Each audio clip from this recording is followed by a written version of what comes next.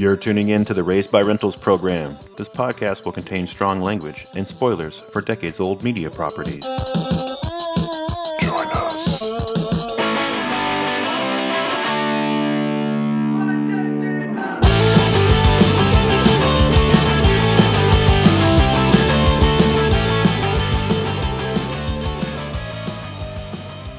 Welcome, everybody.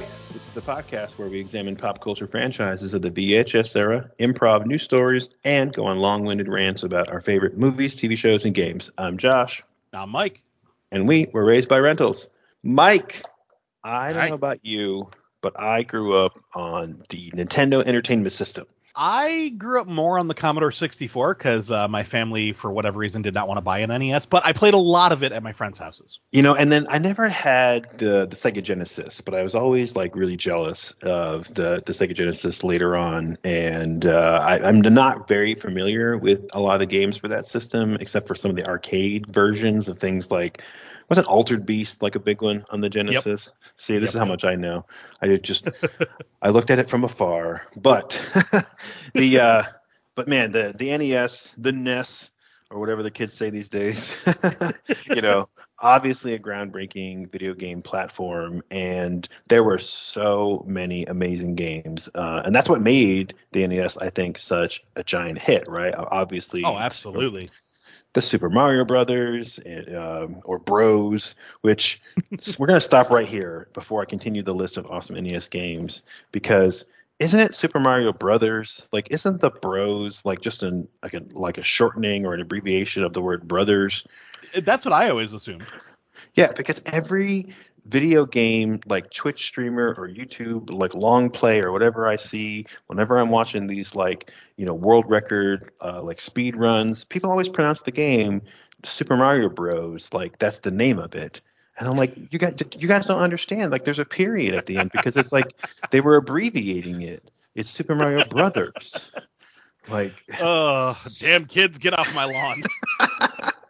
Exactly. Anyway, so we had that. We had like, you know, The Legend of Zelda, you know, Metroid, like amazing classics, like groundbreaking games that influenced a whole generation of kids that, you know, made Nintendo a hugely successful company, spawned all kinds of, you know, cartoons and toys and merch and adaptations and copycats and more than one generation following to carry on the legacy of these absolutely like legendary games on the first, I would say, like ubiquitous video game console, right? Even more successful than the Atari. Am I wrong? No, I'd say that's absolutely correct. So why, Mike, why were so many of the games for the NES just absolute shit? The early days of gaming when basically all you needed was a title to sell your wares. Yeah, I mean, there was a lot of stuff back in the early days where it was like, you know, a company would hire a single programmer, or if you were lucky, like a team of 3 people, to program this game and give you like a week to do it. You know, I know E.T. was notoriously like a short turnaround, and it was like one dude, you know, so it was like this horrible programming schedule. But a lot of these games had that quick turnaround, or they would use like pre-existing code from like Japanese games. Like they would take, for example, one of the most famous ones is Super Mario Brothers 2, where I forget the original game in Japan, but it was this whole other game, and they just kind of reskinned it. Doki Doki Panic. Thank you. Yeah, I never remember it. But yeah, so like you would see a lot of that. Now, one of the biggest problems, though, with early video games is film and television adaptations. We've talked about this on other episodes, but LJN was notorious for it. They were like so much so that like for the angry video game nerd, like they're his nemesis in that series. Yes. But LJN famously would scoop up film rights to do video games and then would just pump out shit. It was like a shit factory for all these horrible film adaptations of games. And of course, you know, you're a kid, you're excited, you're like, holy shit, there's a fucking Friday the 13th game, and you're going to run out and play it, and then you're going to be disappointed, you know? So yeah, just absolute garbage. Yeah, LGN was a toy company that used to make, toys based on licensed properties. That was his whole Yep. shtick. And then it somehow, or for some reason, got into the video game market. But really, I think the company leadership just saw the video game market as it's just another toy. Like, who gives a shit? Like, they weren't thinking about high quality. They weren't thinking about playability. They were just thinking about like cha-ching, right? How do we cash in to get our money back on this intellectual property that we paid for, and just pump something out quick and simple and put an iconic movie poster or image on the cover of the box. All the kids, like you said, they'll freak out and be like, "Oh God, there's a Jaws game. That's so cool. Fucking Ghostbusters, yeah." And or whatever. I don't even know LJN made Ghostbusters. I'm just saying, like, you see these awesome properties and you want to snatch it up because you're like, "Oh, this is going to be so cool." And it's just, it becomes just this absolute trash. And it always reminds me of John Lithgow's character from Santa Claus the movie. I don't know if you've ever remember this movie where John Lithgow plays this toy company executive who just doesn't give a shit that all of his teddy bears are full of like sawdust and broken glass. As long as they sell, Oh, that's awesome. Going for the deep cuts here on the Raised by Rentals program. Yep. Oh man, so yeah, some of these games fucking sucked, and I think the one that for me personally was the worst in terms of a video game adaptation that could have been cool, and I don't want to just pick specifically on LGN because frankly I don't give a shit enough to go back and do the research to figure out like which company made which steaming pile of crap, because at the end they're all just dung. But for me personally, I think the Karate Kid game was the one that I was the most disappointed with because while there's like a couple of like fun things to do, most of it was just so hard and so pointless, and a little bit like a slight gripe in that it's actually Karate Kid Part 2 because that as opposed to the first game. So it was a little bit confusing why they just skipped ahead to like the Okinawa sequence, but whatever. Like the game was so fucking disappointing. And as a kid who, like every other kid born in 1980, like signed up for karate lessons when I was like 6 years old because Daniel LaRusso was the shit and Cobra Kai Never Die. I was so disappointed in that fucking game, man. It was so terrible. Well, you'll be happy to know that was LJN's doing. God damn it. One for me that isn't LJN, but was like the bane of my childhood existence was Top Gun from 1986 on the NES. And it pissed me off because I wasn't huge into flight simulators to begin with. But I was determined to land that fucking jet on the aircraft carrier, and I never could do it. Oh, never, man. I mean, fuck, I could refuel the jet. Like, I figured that shit out eventually, Right. but how do you land it? Exactly. To this day, I've never seen the end of that game. I've never even like watched it on like a stream, like speed run or some shit, because Same. I'm like, I don't even want to. Like, it makes me so mad just looking at it that even if I were curious to go see like an awesome games done quick or something, I would just turn it off as soon as that like fucking aircraft carrier showed up on screen. Oh, See, I'm now getting like the PTSD. the one bad movie adaptation game that I actually did see it all the way through and did complete was Jaws. Oh, really? You finished it? Yeah, I remember. God, this had to be like maybe 1990. Like, I know I was still going to Catholic school, so I was in elementary school. But this kid, I'm gonna not say his last name because we could, I don't want to call him out. But this other Mike that I knew, he was one of my friends that had a Nintendo. So like anytime I slept over his house, we just basically stayed up all night playing Nintendo. And we were determined to see the end of Jaws. And it was one of those gaming sessions where like we were playing into the night, but we were falling asleep. So we paused it and like turned off the TV, but left the Nintendo on, so we could come back and. I've done. But we did finally beat it, and it's very underwhelming when you finally kill Jaws. But I remember that was like a feather in my cap. Like we were like, we beat Jaws, we did it. But well, it's not good. See, and you mentioned that too, because there were so many Nintendo games where you would work so hard and fight so much to win the game, and then it would be like, congratulations, you won, and then go back to the title screen. Like that's all I get. Like, Congrats, sucker. My favorite is when when it's badly like it's misspelled because it was like yeah. that something got lost in translation, so it's like congratulations, Elizabeth. It's like, oh my god, I forget which game it was. It might be Ghouls and Ghosts. There's one famously that the Angry Video Game Nerd did a whole tirade about, and at the very end it was like congarts, and he was like, the hell. Like he got all pissed off because it was spelled wrong. like that's all I get. Oh right. man. I want to say it was the Rambo game too that had one of those endings. Like it wasn't misspelled, but it was just like congratulations and then title screen. Yep. Like seriously. That's all I get. And that game had like a story. It's even more shitty when they have like a story to them where it's like, I couldn't even get like the end of the story. Can you give me like can we wrap this up? Have a little denouement? But we don't get anything. And then on the flip side to that, like, and I know we're jumping systems here, but there was a video game on the Sega CD back in the 90s called Snatcher. And it was very much like a Blade Runner style game. I freaking loved this game. You're like this future detective hunting down like synthoids that are replacing humans and all that. It's a really fun game, but totally Blade Runner. Very anime heavy. The end of that game was over a half an hour. Oh jeez. It was like cutscene after cutscene after dialogue scene. I'm sitting there like, what? When is it going to be over? Like you're wrapping up every character's story that I talked to throughout the entire game.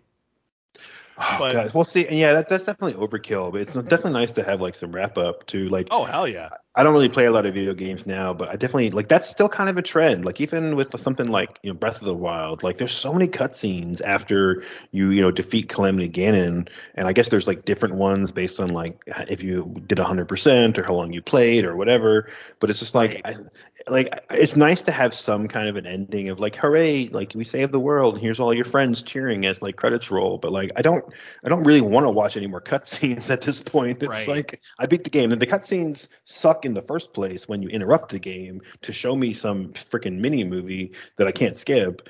And it's even stupider when now it's at the end of the game and like, okay, I'm done and I just want to turn the system off and go to bed because, and go enjoy the satisfaction of, beating this thing. And now I got to sit here and like click the A button so I can speed through this freaking, dialogue or cutscene or whatever the hell. See, now a trend I do enjoy that they do in some games, especially story heavy games like The Last of Us Part 2. The ending, like there is kind of like almost like a multi-tiered ending because you find out what happens to different characters, but you're kind of playing it. So it's like you've won, like you've done what you set out to do, but you're still controlling the character as they like go through the scenery to discover what happened to different characters. And it's like you're still kind of playing it, even though you're wrapping up the story. So I like that. But yeah, that's definitely cool. I could definitely enjoy something like that. We probably need to go on another rant sometime about like dumb video game like tropes or like stupid crap that they put in the game. Just stick to Breath of the Wild for a second, just because it happens to be a game that I know something about. Since I'm not really much of a gamer these days. But like, there's so many things in that game that are just absolutely like amazing. Like, you can't bag on that game really at all. But then there's just some things that are just stupid, and I know that it goes beyond like just that one game. Like there is the trend of like, like the side quest collector hunt. Where you're constantly searching out the stupid like little Easter eggs or whatever it is you got to collect, and then the prize is always something really lame. Like it's not worth the hours and hours that you played to go on this like fetch quest to find everything. And famously the stupid Korok prize in Breath of the Wild that is not worth it, not even close. Like it's got to be one of the most disappointing like fetch quest prizes of all time, to find 900 Korok seeds and then get basically a Korok seed like as the prize. Like seriously. And I did it, man. I did all fucking 900 of them, and I'm like, oh, this is so stupid. That's why I don't play a lot of games, because I'm too much of a completionist. I can't help myself. But also, like, it sucks when you get a really cool item, but you get it so late in the game that it's damn near useless at that point. You know, Yeah. like in Breath of the Wild, it's like the Master Cycle Zero, or in Legend of Zelda: The Twilight Princess, there's I forget what it's called. I think it's just called the Magic Armor, but it's armor that you wear and it like eats up your rupees as you're wearing it. But like again, you get it Oh so late in the yeah. game, it's like there's not even any point to even using it. Like you don't need it at that point because if you've gotten that far in the game, you should be so OP that there's Yeah. no point to even getting it. Like and it just becomes this other little trophy that you get to put in your inventory and never use. See, the thing that I hate is like in first person shooter games, when you finally get like the mega weapon, like the really strong weapon, you know, I always end up like this. Just I don't know if it's just me or if other people do this, but I always end up being like, oh, I need to hold on to it and use that for like a specific fight. Like I don't want to waste it, and then I end Yep. up never using it. Like Yeah. in Yeah. all of the Fallout games, I would get the frickin' mini nuke launcher, and I'd be like, all right, like especially the one that can like volley 4 mini nukes, and I'm like, all right, hold on to that for a boss fight, and then I never fucking use the damn thing. Like I'm just carrying this frickin' mini nuke around, never using it. Yeah, just like taking up space in your inventory or whatever, you know. Yeah. Like I would always prefer if it's like, look, yeah, in like the the first playthrough or whatever, like you just played the game, you get to the end, you beat them, and like you're collecting weapons or items or whatever it is. But then on a replay, like if I'm the kind of player who like I'm a completionist, so like if I know, okay, so instead of going to like the big bad, if I go and I collect all this crap and all these items and do all the fetch quests and all the side quests and blah blah blah blah, I should be able to collect all these really really cool items and then be able to play the rest of the game as in like God mode, and I could just do whatever I Right. want because I'm just blowing everybody away, but yet there's still game left to play, like, and that's what I want. I want to be able to go through and play the game, but just make it so that I'm just like murdering bad guys, like, the hand of Oh God. yeah. Like, that's what I want to do instead of Yep. like giving me something that's like so overpowerful, but there's literally nothing left to do but like maybe the final fight, like, Yeah. you know. And in See, some cases, it's like DLC bullshit. So then you don't even get to even do that because you've already beaten the game, and now it's like some extra add-on stuff. right. See, I liked was it the Resident Evil 3 remake that came out in 2020.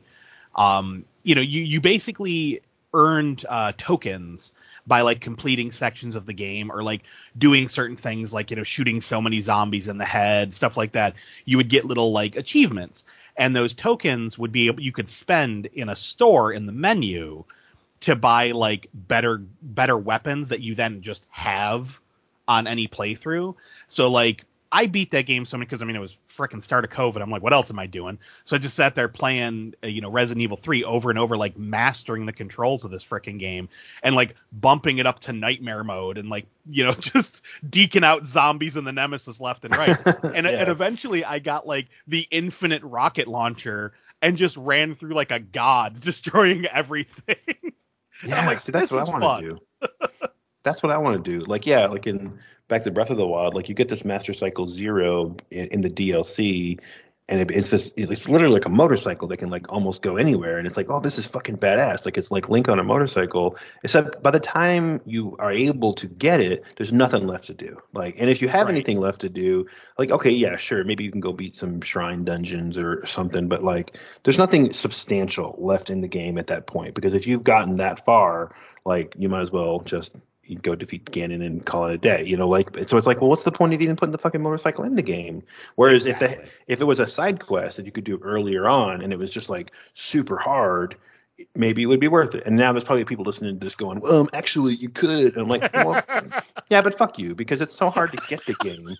It's so hard to like get to that point in the game that like, yeah, like a seasoned pro or somebody who's really good at it probably could get it earlier in the game. But I'm talking like, how many millions of people are playing that? Not Right. everybody is going to be like, Twitch stream level, pro level. Like you want to be able to put something in the game that like the average person could say, okay, I'm going to put the time in, dedicate myself, do this side quest, get something cool, and get a cool reward that I can actually use. And I think Anyway, that brings us back full circle to something that we should talk about here with the old NES games, specifically the ones based on films. It was just the average player. Back then we were, we were all kids, and I'm sure there was plenty of adults playing NES. In fact, I know there was, but most people were casual gamers because gaming was still in its infancy. Nowadays you have people that are, pro gamers. They actually make money playing video games. That shit didn't happen in the 80s. Like, yeah, there were contests. There was a movie about it, The Wizard. But it's like, Yeah, right. There weren't like, I mean, there was that famous Atari contest with, was it Adventure or whatever that game was, where, you could actually win like golden treasure and money and all that. Oh, yeah. I mean, there's all sorts of stuff like that throughout the history of gaming, but for the most part, it was considered like television. It was just something that you did for entertainment in your downtime. And most kids, it was like you looked forward to the weekend so you could rent a video game, and that was the game you had all weekend. So you played that game, whether it was bad or good, you played that game. And we all fell into the trap of getting very excited about a property that we loved getting a game, and then playing that game and being like, oh. Oh shit, I just wasted my money. Right. And I think one of the most famous of this is the Friday the 13th game on NES. Now, I would like to propose that we revamp this in a new way and make it to be a fun game. But I will say this. When we were talking about these old games, I did go back and replay Friday the 13th this week. I hate to admit this. It's not as bad as I always believed it to be. It's not as bad if you know what you're doing. See, there's the rub. That's the key. Because nowadays there's plenty of games that just drop you in and you don't know what to do. Like one of my favorites like that is a game called Don't Starve. And the only reason I became so good at this game is because I love the art style. It's fucking gorgeous. But I kept playing, like, I had no idea what I was doing. I died so many times, and it's roguelike in the sense that it's permadeath. When you die, you start over. It doesn't matter how many days you survived, you're starting over. There are ways to combat that, but the game doesn't tell you. You have to figure it out along the way. And there's so many, like, weird, really weird additions to that game that, like, you wouldn't expect. So the whole thing is a big mystery. As an adult, I enjoy that. As a child, I hated that type of gameplay. I wanted to know what I was supposed to do. And Friday the 13th did not hold your hand in any way, shape, or form. It was just like, good luck. And then suddenly there's an alarm going off. There's zombies coming at you. You're like, what's happening? I know. And there's like clues in the game, but like you have to get so far into like the woods or a cave or some bullshit to even find the clue that, yeah, it's like it might as well not even be there. Right. And I mean, because, okay, so let's break it down. The game, it's a side-scrolling, mostly side-scrolling game, early survival horror. I mean, they called it survival horror, but it was mostly kind of a platforming style thing. But you take control of one of the counselors. I think there was like 6 or something like that. Mm-hmm. So you take control of one of the counselors, and you run around from cabin to cabin looking for Jason. You have to defeat Jason 3 times. If you fight him outside, it's very much like your standard, NES style, like Mega Man type fight where you're throwing rocks or whatever weapon you have at Jason, dodging right. Axes as he throws them.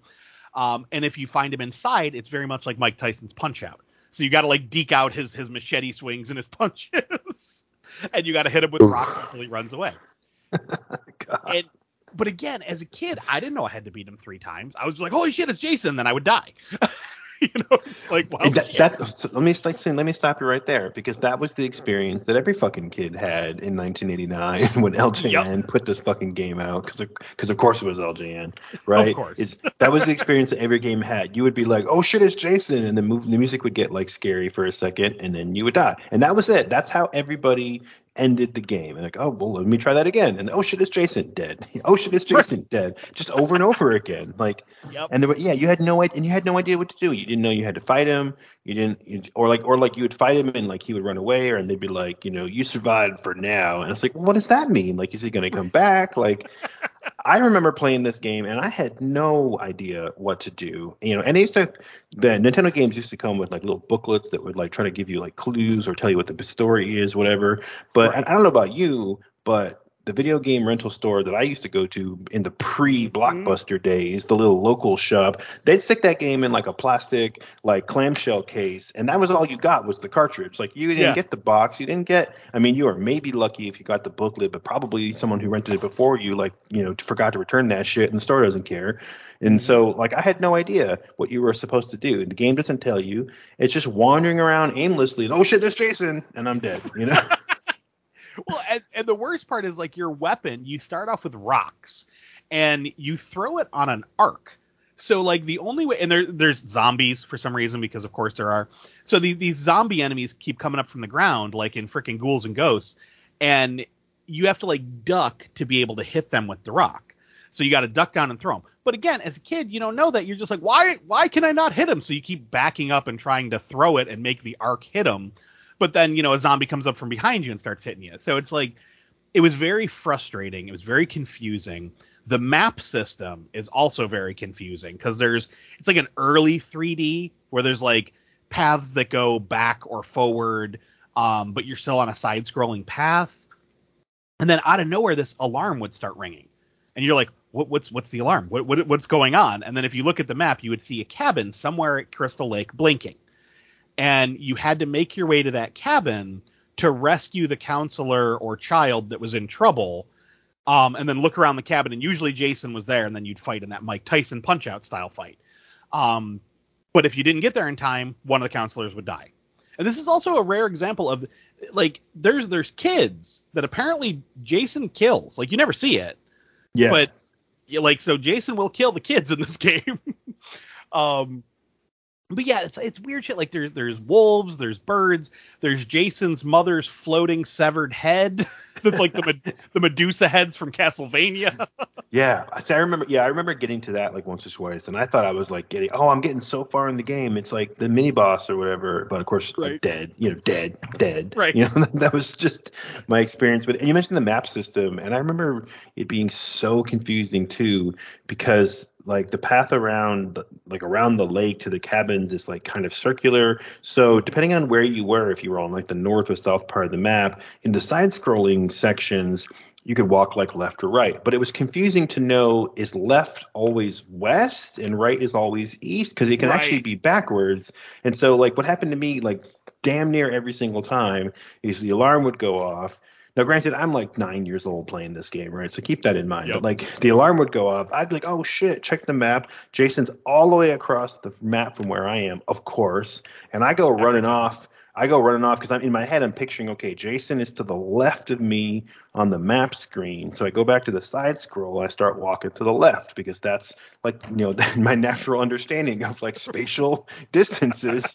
And then I Yep. look at the map again and I'm like, why am I farther away now? And it's like, no, you go to the side scrolling, you have to imagine that you're in a three-dimensional space in a Yep. circle. And it's like, okay, so no, in order to get,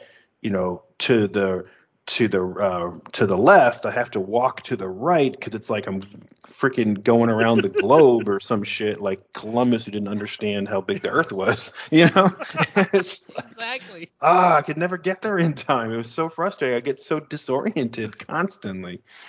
Well, and that's the thing. Like, especially as a kid, like we have to keep putting that out there. For anyone listening, I mean, I'm sure people listening that are our age will remember having this exact experience. But as a kid, trying to wrap your brain around what this game wanted you to do was so difficult. And really, at the end of the day, all we want to do is kill Jason. It's like you just want to fight Jason.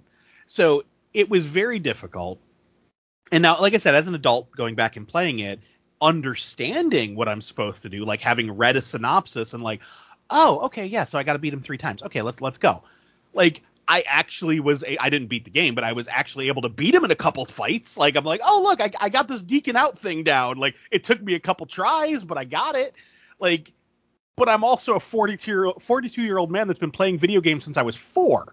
Yeah. So, And you have the benefit of the internet, which when the right. game came out, like didn't exist to the public. You know what I mean? So like Exactly. we what we had was like Nintendo Power, who the magazine, right? And I remember going to the store and buying like the Nintendo Power like strategy guides and stuff for like Super Mario Brothers 3 and being so excited to finally understand all the secrets to the game or get an actual map of the original Legend of Zelda world so you could figure out, the weird like there was weird map mechanics where you would walk off the edge and like it'd be like you'd circle you back to the other side or whatever. Like those Right. strategy guides and Nintendo Power was like that was the source of all knowledge.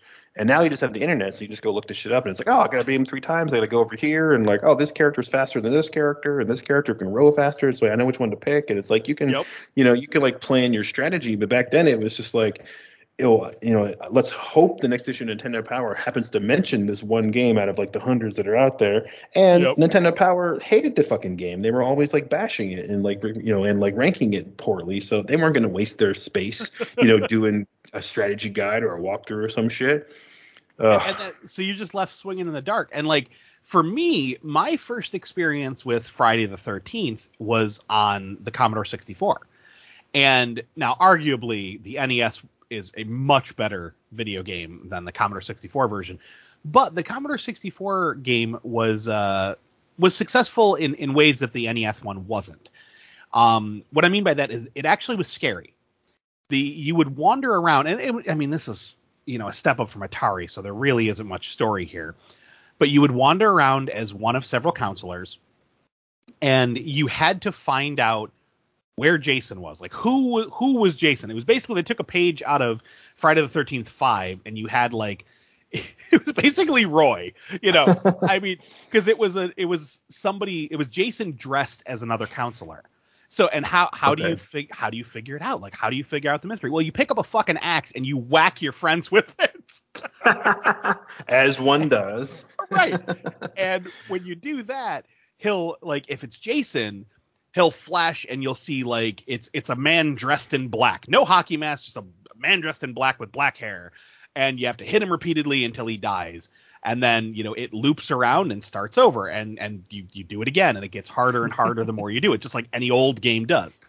But yet again, you had to find him before he killed counselors. And when Jason would kill a counselor, sometimes you would get like this loud scream and a flash of like something grotesque on the screen, like a head with a machete in it, or like a bunch of bloody skulls. And again, playing that at like 6 years old, and hearing like the music, it was like some MIDI file of classical music playing. So it's like getting louder and louder and louder. And then finally it's like this digitized scream and a bloody skull on the screen. It scared the shit out of me. Oh, yeah. So, but like that was my experience with Friday the 13th because we had that. And then like I said, we rented Friday the 13th when I was at my friend Jeff's house, and we were just confused as all hell. So what I want to propose is taking into consideration the games that were out at the time, setting it firmly in 1989 when it did come out. If we were given the task to make a Friday the 13th game, what would we do? And I personally think I have a fun idea, but I want to see what you got. Yeah, no, that's really interesting, and especially since this is a rental rant episode, I like the idea of mixing up some of our like improve format into this episode. Keep things interesting. I'm down. So you said something before about like what you want to do, like what you want to do in the game is you want to find Jason, you want to fight Jason, and I'm gonna ask that question. I'm curious to know what your idea is, but I guess the question is like, do you want that in the game or do you want to be Jason? Like, what's the point of view of the main character? Because in reality, in the late 80s, early 90s, I don't know if like parent groups or whatever would have been okay with some game where the point of view character is, like a 6 and 7 foot tall undead killer, going around just like slaughtering teenagers. That would have been the game I wanted to play. But, well, considering Texas Chainsaw Massacre for the Atari, where you played as Leatherface, was banned, I would guess they would ban it. Yeah. So I think we might just want, unless you want to disagree with me, I think we're just going to kind of throw it out there that I think we're going to be stuck with, okay, so I guess we're going to have to be either a counselor or a camper or some like, civilian who happens to be at Crystal Lake and who is encountering Yes. Jason in some way. And, and to that point is like, do we want it to be the thing where we're trying to save counselors like in this game? Are we trying to save kids? Or are we just trying to survive ourselves because Jason is coming? Right. It's a really interesting concept based that this LJN game did, which is that you're actually seeking out Jason for most of the game, like you're purposely trying to find him. Whereas Right. I feel like in pretty much most of the movies, with some exceptions, but most of the movies were like people trying to not get killed and get away from Jason. Trying to fucking escape.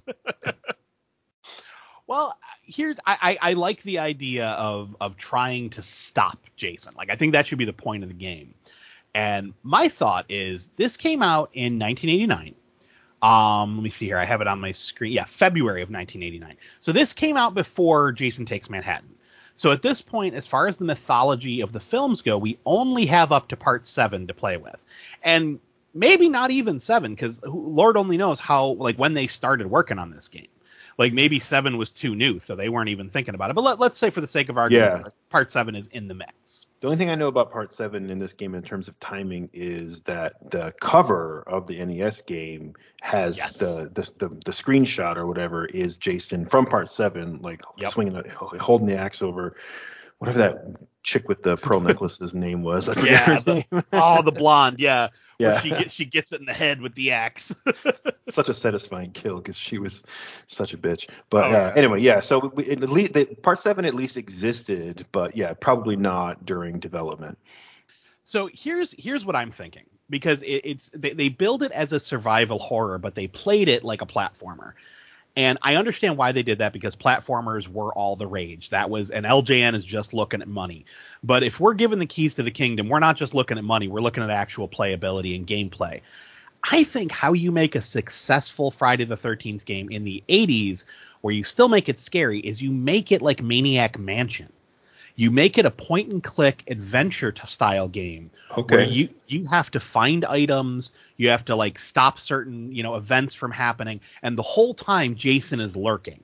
So it basically would take place in Camp Crystal Lake. You'd have the different cabins as your different rooms and environments you would go into, and you would have characters like Tommy Jarvis, Ginny Field, Chris Higgins, Tina Shepard, like the survivors from the games up to that point. And I think what would make for a really fun game is if the survivors all came to Camp Crystal Lake to try to stop Jason once and for all. So the point would be to find him and stop him, depending on which character you're playing as. So, like, let's say for Tommy, you would have to get items and lure Jason to the lake. And then you'd have like the mini game of like Jason popping up out of the water and trying to throw the chain around his neck and sink him to the bottom of the lake. So you win the game that way. Like maybe with Tina, you have to like trick him into a cabin filled with gasoline, and she uses her spooky mind powers to blow it up. Like have different endings depending on the character. And much like those old point and click adventure games, like you would have so many characters to choose from. And if you lost, like if they died or got it, in the case of Maniac Mansion, got imprisoned, you were down to like, one or two characters left to try to beat the game with, and it became infinitely harder. So I think that would have been a really fun method. Yeah, no, I think that's a great idea. And yeah, it's almost like with Maniac Mansion, it's almost like several different games like built into one, right? Like different scenarios, right? Like you said, it's a sort of a choose your own adventure kind of a setup where you start off in a certain place, and then based on the combination of characters that you use and or survive, that's what determines like the storyline that you're able to follow, right? Yeah, and it's kind of similar to our like Christmas the 13th episode, going way back to our debut episode where we were like, yeah, let's bring back like Tommy Jarvis and like Tina from part 6 and part 7 respectively, and have them like team up and and work out their psychological trauma and like stop Jason once and for all. Yeah, so it's a pretty similar idea. I think it's a great idea. We bring the characters together. And we put them in. Is the setting then like just Crystal Lake, and we have like different cabins, and maybe there's like a mess hall and like an Oh yeah. archery range, like from the first one. Yeah, and I think there would have to be stuff like there. You could take elements from other adventure games. Primarily, I'm pulling from the Lucasfilm games of the '80s. But there were games like Labyrinth and Zack McCracken and the Alien Mindbenders and all that, where there were platformy aspects. Like I know in Labyrinth there was a mini game where when you were outside of the castle, you had to throw rocks at goblins popping up in the windows, and you had to like time it just right. So like maybe it could be something like, if you're at the archery range, like maybe Jason's like shooting arrows at you, and you got to time it just right to get across the field. Yeah. Yeah, there would definitely have to be gamey elements like that, where like you could get killed in a single hit if you're not careful. Just for replayability factor, and being the '80s with limited stuff, limited technology, we got to keep that all in mind. But yeah, I think the whole thing should be like a mystery and trying to keep the campers alive. Like maybe that's the race against the clock thing is if you don't complete certain scenarios in certain amounts of time, Jason's going to kill another camper. Yeah, yeah. Well, I think in the mythology of the series at the time, post Part 6, Jason Lives, I think having Jason kill kids Well, yeah, wouldn't not really kids. work. I Yeah. guess counselors, I should say. Well, I think even campers could work, but whatever it is, there should be some story element that's like whoever is at the camp, they're at least teenagers, if not older. Yes. Like in I think it was Friday the 13th Part 2, where it was actually like a counselor training session, and that's why there were so many people there at once, like just adults, like with no kids. Yeah. Yeah, so something like that, or like it's an adult camp, or it's the counselors like free weekend or whatever it is, right? So something so that we can have some people there to be our fodder without Right. killing little Alice. Yeah. Yeah. But yeah, I like the idea of the art, like you said, the archery range where it's like, yeah, there's just arrows coming out of like the darkness and you have to like get across. And I think it would be interesting if like I'm thinking of a kitchen sequence, like a mess hall, where what if part of it is as you're going along, there has to be some kind of like MacGuffin type items or collecting items, and maybe it's just a matter of like get the weapons or potential deadly objects like away so that Jason doesn't get to them. Oh yeah, yeah. That makes Because sense. that happened in the movies a lot, where it was like the camera would pan into a scene and you would see something there like a knife or a harpoon or like a Right. noisemaker or something, and then like the camera would pan back and it would be gone, like, oh, Jason took it. Yep. And he's famously loves to kill people with like found objects. It's one of So my favorite parts about him. exactly. So yes, like what if you have to like get to the mess hall and like get the knives and I don't know, get the fryer basket or whatever it is, the corkscrew, whatever, Yeah. and you have to collect them up and like throw them away before Jason gets there. And if you're not fast enough, Jason will come in and he'll grab one of them and like impale you in the face, and then it's like, okay, on to the next castle, I guess. Right. Dude, okay, yeah, no, I like this because that gives you an opportunity to do one of the scariest things that would happen in games like Maniac Mansion, because a lot of times you're sneaking around. A lot of those games, it's like, and it is side scrolling, so you don't know what's at the next screen. Like you're just kind of like Yeah. wandering over, and then you click on the edge of the screen, and the screen shifts over, and suddenly there's like, oh shit, there's a bad guy there, and you got to run away. So like, especially if we never know where Jason is, like we're wandering around the camp, we're trying to collect all these weapons, like you said, trying to like set it up for a way to defeat him, while also trying to keep the campers and counselors and all that, trying to keep them safe.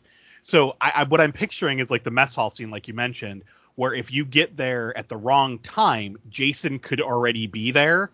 And you have to like quickly Nice. grab the item and run, while he's just chasing after you. And the thing I like about this is the LJN game and the Commodore 64 game, they made it where Jason wasn't that scary because you could beat him. You could like, I mean, in the case of Commodore 64, you just hit him with an axe several times and it started over. It's Um, even worse than the NES game because you just fucking throw rocks at him. right? Or you punch him, you know? It's like, And can I just say too, again, not having like the booklet as a kid, I didn't realize that these weird monsters popping up out of the ground were supposed to be zombies because they look just like Sasquatches. So I always just thought it was like, why does Jason have like an army of Bigfoot? You know, like. oh my God, that's so much better. I feel like I need to draw like Jason commanding a legion of Bigfoots. I mean, he does live in the woods, you know. This is true. Oh my God. You just gave me an idea for a drawing. I think that needs to happen. Yeah, I think so. I think so too.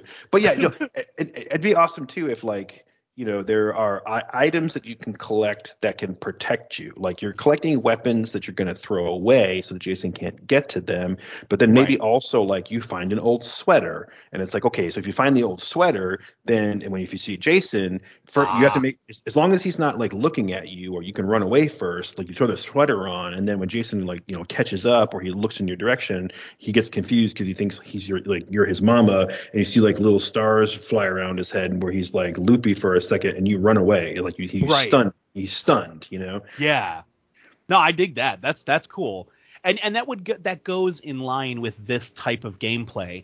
Because again, like I played the shit out of point and click adventure games as a kid. Because again, having the Commodore, most of the games available to me were games like that. And like I spent most of my early childhood playing stuff like Zack McCracken and Maniac Mansion and Labyrinth and all that, the old Yep. LucasArts games. I think I called them Lucasfilms earlier. I meant LucasArts. But yeah, like I played the shit out of them games. And one of the things that you would often have in those types of games were the fear of, like I said, the enemy coming at you, but you had to like take the time to be like, click on use, then click through your inventory, click on the item. And this is all Yep. happening in real time. Like shit's coming at you and you're like, crap, I can't do it fast enough. So Yeah. like having that aspect to this would still amp up the fear level. Like, oh God, I got to put on the sweater. He's chasing Yeah. me, Like, Yeah, you'd be so anxious, like, oh shit, hurry up, hurry up. And right. like, but and so like there has to be like a clock or a watch or something on the screen. So I think the whole point would be you're exploring the game, and just like in Maniac Mansion, you're like making notes the whole time. Okay, so if I go into this room at like this time, like I know that Jason's not in there, so I can go in there and I can get the stuff. And like so that way if you go into the mess hall and oh shit, Jason's in there, he's got a corkscrew, like when you die, the idea is like, okay, what time was it? So then you're gonna try to map out like, okay, so Yep. now I know where Jason is because he's like walking around the camp, looking for weapons or looking for counselors or whatever he's doing. So you're eventually going to be able to like map that out and learn where he is so that you can run around and then like figure out the secret. Like you said, there might be a couple of different combinations depending on how many characters we have. Where it's like, okay, so if it's these two characters survive, then you have to do this combination of things, like you have, like if it's Tina, for example, and you mentioned like a fire, but like what if it's like if it's just Tina alone and nobody else, then you have to lure Jason to like the puddle under the power line, Yeah, exactly. that Yeah. kind of it, right, or whatever, that kind of a thing. So something like that, where if you're if it's Tommy by himself and you have to like lure Jason to the rowboat, but prior to that you have to like find the oar or whatever, Yep. and find the chain and the big and the big boulder. And so it's like that there's an ending, and it's helpful if it could be Tommy and Megan, then okay, so it's going to be a lot easier because you're going to be able to like set up the boulder and the chain, and Megan's going to like distract Jason for you, so you have more time. So you definitely want to make sure Yeah. that Megan survives, like that kind of a thing. Yeah, no, I think that would make a really fucking fun game, especially at the time. Plus, it would ratchet up the tension, and it would be a good example of an early survival horror. Because realistically, like that's what you want out of a Friday the 13th game. You want that level of fear. Getting off topic for a second, at least off of our homemade game here. Going into the modern Friday the 13th game that came out on PS4 and Xbox and PC and all that. That is like the perfect Friday the 13th game, because I mean the only thing that sucks about it is you're playing online with other people, and that can be a bad experience. But you get to play as either a counselor or Jason, and you never know which. It's like You basically enter into a room to play the game, and somebody is randomly picked to play as Jason. And then if you're Jason, you run around and try to kill all the counselors. If you're one of the counselors, you try to figure out a way to escape Jason, before he kills everybody. And the more people you have, the quicker you can do it. It's like you can call for help, call the cops. You can get parts for a car, put the car together, get the fuck out of there. Find parts for a boat, get the boat together, get the fuck out of there. Basically, it's all about escaping Jason before he kills you.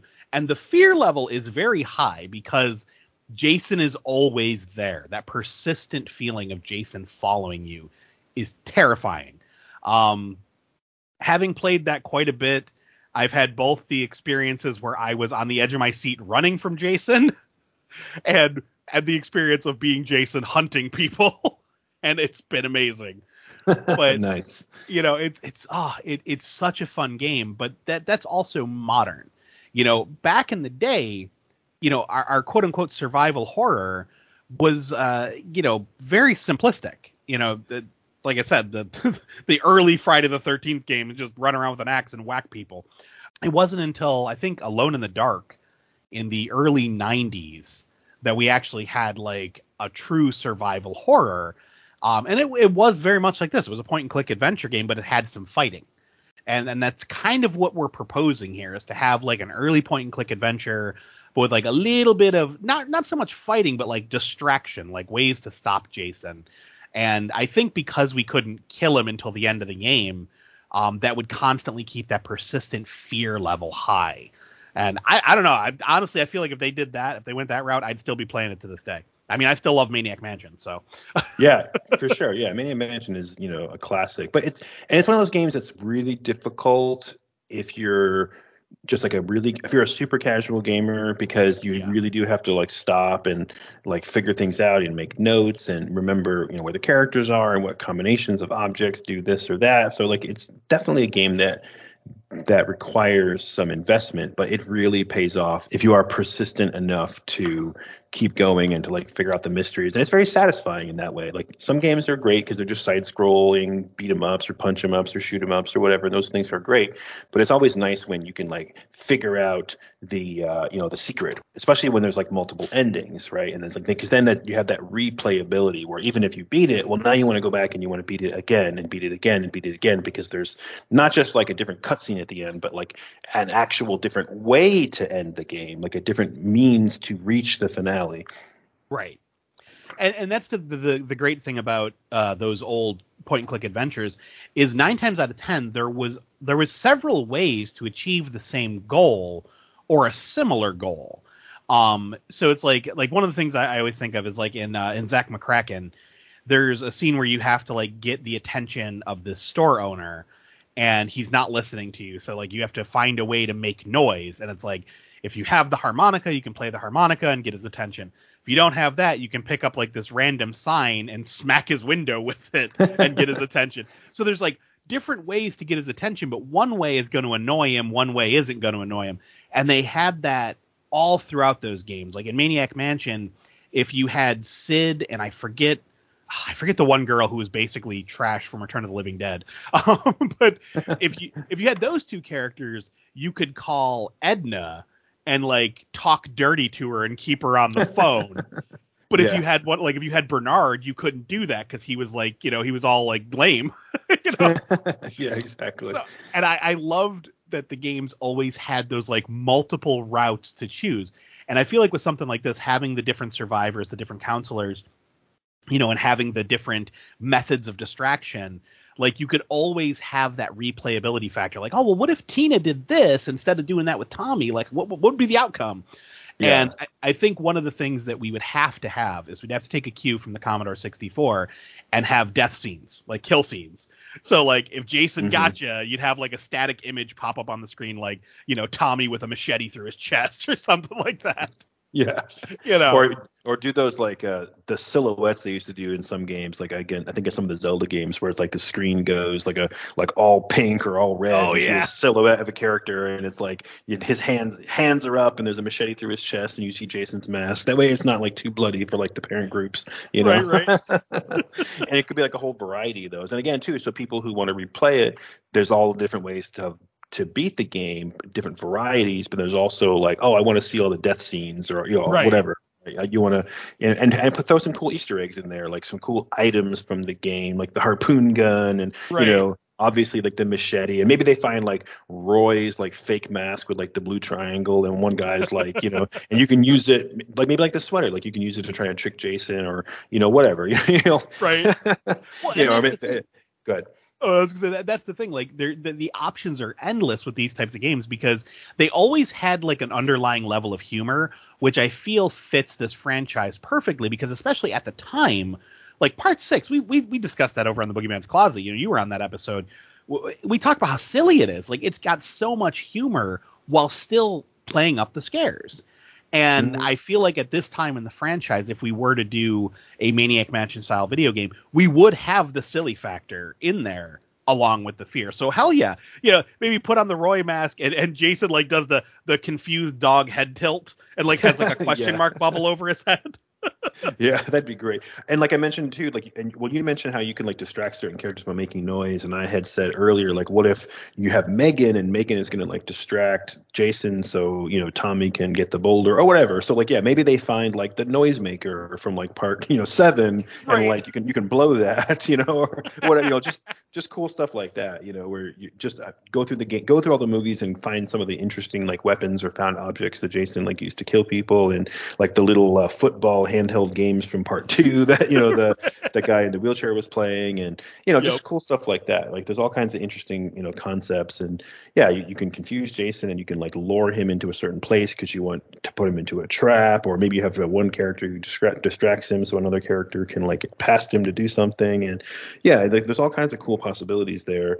And then maybe at one point, like too, it'd be fun too if there was a scene where like if like one of the alternate endings where all of the other counselors or the kids or whoever, all of the fodder characters get killed, but like your playable characters are still alive in some way, and so it would just be like you would hear a scream, and then the screen would go black, and then you would just see like police lights and sirens, like it was the next day, and like the police are all there finding the bodies, and it was like, yep, that was it, you lose. You're you know you've got blamed for Jason's killing.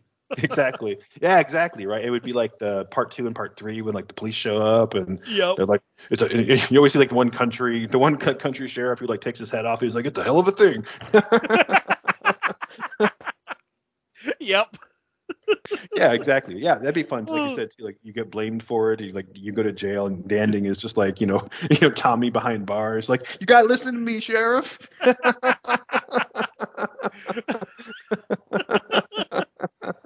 Oh my god, that would be awesome. Yeah. No, Oh yeah. I'd play the shit out of this game. Oh hell yeah, dude! I want to go play it right now. And I so, know, right?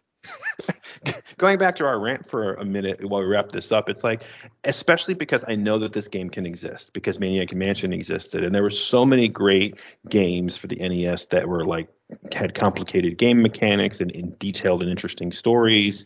And Legend of Zelda itself is a great example of a game that had so many different possibilities. Like there's so many different ways to play the game, and even when you look at the games that were based on properties from other media, maybe not LGN, but man, there was amazing games like DuckTales and Chip and Dale Rescue Oh yeah. Rangers and Little Nemo. And it's like, it wasn't just, oh, it's a movie, so it's going to suck. No, it was, you could make some really, really cool games out of cartoons and movie properties. And this one just got the shaft. Yeah, I feel like a lot of them, unfortunately, just they did exactly what you had said earlier with LJN, where they were like, it's a toy, put it out there, the kids will buy it. So a lot of time and effort wasn't put in, and I'm sure the resources weren't given to the developers. So there was just like, here, make this, make it make sense. And they just took, what they knew, what they could do in the time frame they had, and pumped it out there. I mean, there are some cases where it kind of worked with the lore of the property, like the Nightmare on Elm Street game. I would argue of the two, Friday the 13th or Nightmare on Elm Street, I think Nightmare on Elm Street was a better game, but Friday the 13th was more memorable. Maybe because it was so bad. But with Nightmare on Elm Street, the one thing I thought that was cool was you constantly shifted between the waking world and the dream world. And I mean, granted, it was dumb because like you're just like jumping over snakes and like punching bats and shit. And eventually you would fight Freddy in like various boss fight battles. But you were like going through the dream world, fighting ghosts, and then in the real world you were trying to collect Freddy's scattered bones to lay him to rest. And I remember playing that as a kid and having fun, like actually enjoying the platforming aspect of it. And because it was more straightforward than Friday the 13th, it was like, you know, here you are as this character, you're running around, you know, I forgot what happens, like how you fall asleep, but you're running around punching like, you know, snakes and bats. Like, okay, those make sense as bad guys. And then you go into the dream world and it's like Frankensteins and ghosts. So it's like, okay, I'm still punching bad guys. And you were collecting items that made sense. Like, oh, there's bones there. I can collect that. I have so many bones in my inventory. Okay, cool. I got to keep going. And then if you found like a radio, you would wake up. So like you could get out of the dream world, which was, I want to say the dream world was more difficult. Like the enemies were stronger. But you also had dream powers. Like you could jump higher, you could punch harder, stuff like that. So they took a lot of elements from the Dream Warriors, but the game itself, I never beat it. Like I remember just renting it on a weekend, again, staying at my friend's house. We played the shit out of it and had a lot of fun, but it was your standard platformer, you know, and I feel like that was the problem with most of these, you know, properties turned into video games was they were like, what's the quickest way we can turn a buck? And they're like, platformers are popular, do that. You know, and they shoehorn the storyline in. Whereas with what we're proposing is actually, hey, let's take the mythology and figure out a way to actually scare the player. Yeah, I totally agree. And there were so many things, like so many games like the Lethal Weapon and the Rambo and the RoboCop, the NES. They were like the same fucking game. Like they were using the same kind of code or the same, you know, underlying structure, like you said, just platforming. Like have them go and like shoot some random object at some other like random bad guy, and the story was just an afterthought. Like the character was like overlaid like a skin on some other game that was terrible, rather than like building something interesting like some of the other, you know, game developers did, you know, other than LJN, obviously. Right. So we know that they could have made a great game. Nintendo dropped the ball by giving LGN so many licenses or so many rights to produce games for the Nintendo Entertainment System, and LGN obviously just didn't give a shit. They were, you know, smoking big cigars and laughing all the way to the bank. But it's just such a huge missed opportunity, not just for this game, but for so many other ones. So yeah, this was fun. Go ahead. I was gonna say the one thing I will give LJN is the iconic look of the video game Jason, which has persisted to this day. That weird, like, neon purple and blue Jason. I actually have an action figure of it from NECA. It's a skin in the modern Friday the 13th game. And most famously, Kane Hodder himself dressed up in a real version of that costume to let people take photos with the video game Jason, which is pretty damn badass. Yeah, that is. I'm glad you mentioned that too, because I was going to say the same thing. Yeah, I do really like that weird design because it is so weird, and people complain about it all the time. Like, you know, oh, he looks like some kind of like 80s Dayglow nightmare or whatever. But I think it's really interesting, and I do too. If anything else, it's striking, it's distinctive, and it's stood the test of time, to your point. And, you know, and a lot of people still really like it. Even people who hate the game, they find, you know, something to enjoy with purple and turquoise. You know, Jason, he looks like he should be glowing in the dark or something. So he looks like a blacklight poster. He does. That's exactly what he looks like. And the cover, the box art to the game, which we mentioned earlier, is a great image. That awesome picture of Jason with the axe from Part 7. You know, my daughter had a similar picture on her phone case for the longest time, and I thought it was so fucking cool. So yeah, there was a lot of opportunity. The game can be fun if you're patient enough with it. There's fun to be had. It's not a complete shit fest. You know, it's not, you know, Jekyll and Hyde, to go back to the angry video game references. You know what I mean? Like there's certainly worse games out there. But yeah, this will be fun. I'm definitely bummed we won't get to play this one. So I hope somebody out there listening, you know, makes a cool ROM or something that we can play. That would be awesome. Somebody go make a fan game, damn it. I know, right? All right, Mike. This was good, though. I appreciate this. This was a nice way to mix up our improv and rant episodes, do something a little bit interesting. We've got some really fun episodes coming up planned for the future, not only for Raised by Rentals, but for The Boogeyman's Closet and Count Creepyhead Saturday Morning Monster Mash as well. And I want to take the time to do a Rad Panther shout out for one of the other creative projects that's a part of the Rad Pantheon, our art collective of podcasters, artists, musicians, and other creative people that we've banded together with to support each other and just help spread the word. So I want to mention the Heretic Party podcast, hosted by Christian Atley and Joe Blablazo. I met those guys when I was living out in El Paso for a little while. They were super welcoming to me, super cool, and they're living in different parts of the country now, as am I. And we've gotten back in touch years later, become friends again. Joe Blablazo is an amazing artist, and Christian's a super smart and electric, kind of a personality. They've got Leanne Collins working with them as well as a researcher. And yeah, it's a great show that explores life beyond religion for anyone who has been a part of Christianity or Mormonism or any other religious background. And you've sort of come out of that life and moved into what they refer to as a post-religious awareness.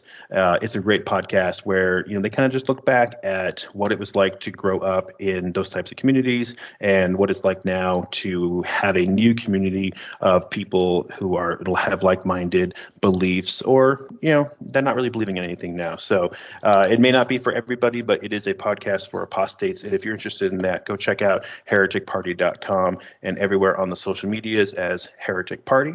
Yeah, so you can also check out this podcast at radpantheon.com and see a list of all of the other creative projects. You can find out more about our show here at Raised by Rentals, all over the social media, and at raisedbyrentals.com. We would love to get some feedback. And if you have an idea for something that you want to rant about or listen to us improve for next time, let us know. And with that, I'm Josh. Now, Mike. And we have to return some videotapes.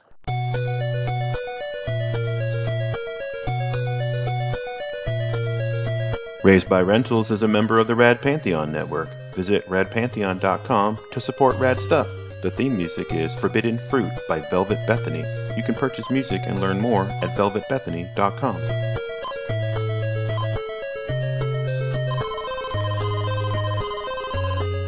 This game is fucking horrible!